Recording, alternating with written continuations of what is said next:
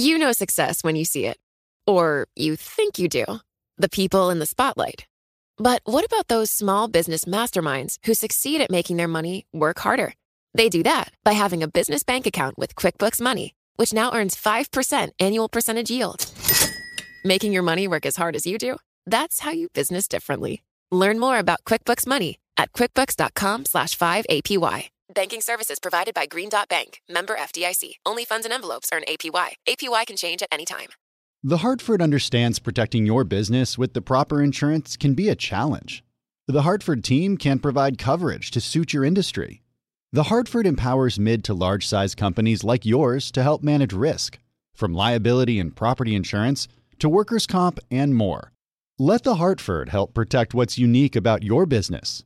Learn how at thehartford.com. Johann Schmiegel, you've got the world's highest IQ. Yes, 247. Wow. Did you know that thanks to Salesforce with Einstein AI, everyone's smarter? Now everyone's an Einstein, just like you. But I'm the smartest. Not anymore. With connected data and trusted AI, everyone can give customers experiences they've only dreamed of. Oh, look, here's a few Einsteins now. Hey, hi. Hola, amigo. Everyone's an Einstein? It's okay, Johann. Let it happen. The #1 AI CRM. Now everyone's an Einstein with Salesforce.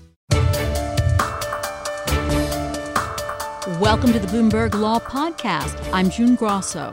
Every day we bring you insight and analysis into the most important legal news of the day. You can find more episodes of the Bloomberg Law Podcast on Apple Podcasts, SoundCloud, and on Bloomberg.com/podcasts. The Justice Department has approved T-Mobile's acquisition of Sprint, a deal that will reshape the wireless industry. Joining us is FCC Commissioner Brendan Carr. Thanks for being here, Commissioner. Thanks for having me. I appreciate it. So this deal will combine the number 3 and number 4 wireless carriers in the country. Why won't that necessarily cut down on competition in the industry? Well, I think the news today of the Justice Department clearing this transaction, which builds on the FCC's announcement that we'll also be voting to approve it, it's really a great day for U.S. leadership in wireless, because what it does is it accelerates the build out of 5G to 99% of Americans. That's something that would be very difficult to get but for this transaction, to make sure that rural America gets a fair shot at this next-gen technology. So no doubt it will help 5G, but what about the competition in the wireless industry itself, outside of the 5G issue? This is a great competition story as well. When you think about what it takes to compete in this new 5G world, for the first time, by combining Sprint and T-Mobile, you'll have a company of the same scope and scale that today AT&T and Verizon already are. So we'll have a third competitor of the same scope as those two for the first time. And that, I think, is going to unleash a new wave of competition that's really going to benefit consumers. There is still the obstacle of the lawsuit by a group of states that say the deal should be blocked because it would harm consumers. How big an obstacle is that? I think it's a far diminished obstacle in light of both the FCC's announcement and today's DOJ decision. If you look at those state complaints that were filed, or complaints by state AGs, they focused very narrowly on wireless service in the biggest cities in the country, New York, San Francisco. And the lens through which I look at this is very different. 5G competitive services are going to get delivered to those big cities regardless of what happens with this transaction. But the question we face at the federal level is how to make sure every other community also gets a fair shot. And I think that's why this deal is in the public interest. So this envisions or requires that there is an opening for another competitor, which Dish is supposedly going to fill. It's difficult to create a new competition, and a lot of the time that effort has failed. What is going to go on here that will ensure that that will not fail this time? Yeah, I've never had a specific number of wireless providers in mind as being necessary to promote competition and innovation in this space. So the next steps will be a vote at the FCC on the entire transaction, including the Dish pieces of it that were run by the Department of Justice. And when you look at the transaction as a whole, there's no doubt in my mind, and frankly, the voluminous record we have at the Commission, that it's going to be a real good win for competition in the country. How long before this goes through with the lawsuits and with the votes that have to take place yet? Yeah, I don't know the specific timing in terms of the FCC's vote. I think our chairman has articulated that he would soon circulate an order here, and that would trigger a voting process at the FCC that could take a matter of weeks to a month or so. And then the state process with their lawsuits will need to be presumably wrapped up as well. But I think the benefits that consumers are going to start to see is pretty quick. Within 3 years, it's going to be 97% of America covered with 5G. And again, the difference between the build-out we could get without this combined transaction and with it is a pretty big delta. Explain that. Explain the difference and why this will help with the rollout of 5G. Yeah, so each company right now, Sprint and T-Mobile, have announced 5G build plans. But if you look at Sprint in particular, it's a handful of builds in a handful of cities.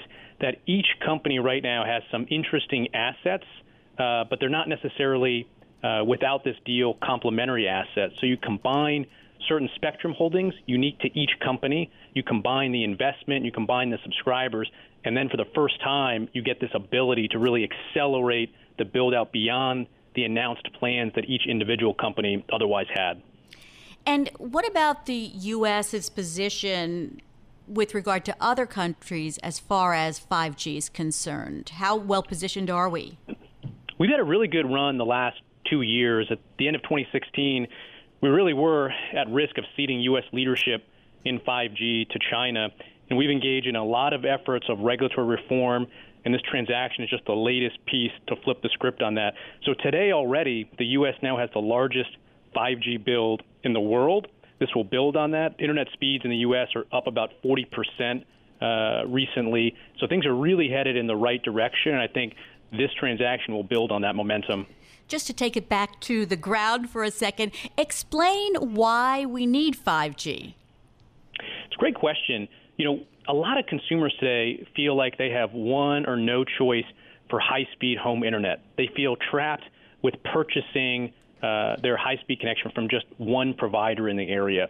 One of the good things about 5G is you can now deliver wirelessly that same high-speed, high-quality service that before you could only do through a fiber or a cable connection. So by making this leap to 5G, it's going to open up the home broadband market to significant increase in competition, which can drive down prices and make consumers feel like they have even more choices, and that's a great thing. Is there any competition for 5G, or is it just 5G or nothing?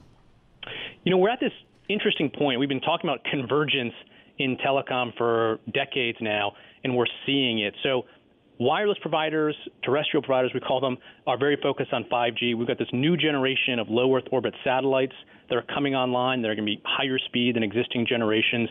We have this new technology, or a technology that's being improved called fixed wireless. So we're going to have competition from a number of different technologies, and that disruption is going to be a really good thing for consumers. All right, thank you so much for joining us. That's FCC Commissioner Brendan Carr. Thanks for listening to the Bloomberg Law Podcast. You can subscribe and listen to the show on Apple Podcasts, SoundCloud, and on Bloomberg.com/podcast. I'm June Grosso. This is Bloomberg.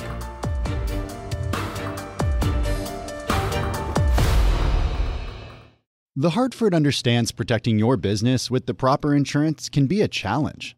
The Hartford team can provide coverage to suit your industry. The Hartford empowers mid to large-size companies like yours to help manage risk, from liability and property insurance to workers' comp and more. Let The Hartford help protect what's unique about your business.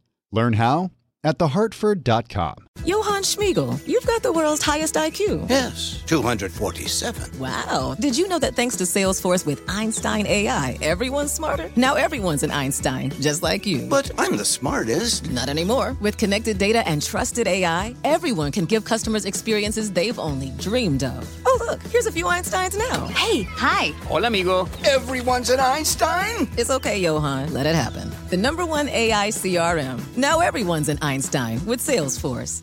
Top Thrill 2 is like no other course. 2 420-foot vertical speedways, 3 launches. All right, let's talk strategy. Copy that, driver. Go for maximum acceleration off the start. Roger that. You've got a short straightaway to push from 0 to 74 on the first vertical speedway. And what about the rollback? Rollback will set you up for an explosive reverse climb 420 feet in the sky so you reach 0 G's in total weightlessness. 420 feet of straight-up speed. Let's get it. Top Thrill 2, the world's tallest and fastest triple-launch strata coaster. Get your tickets at cedarpoint.com.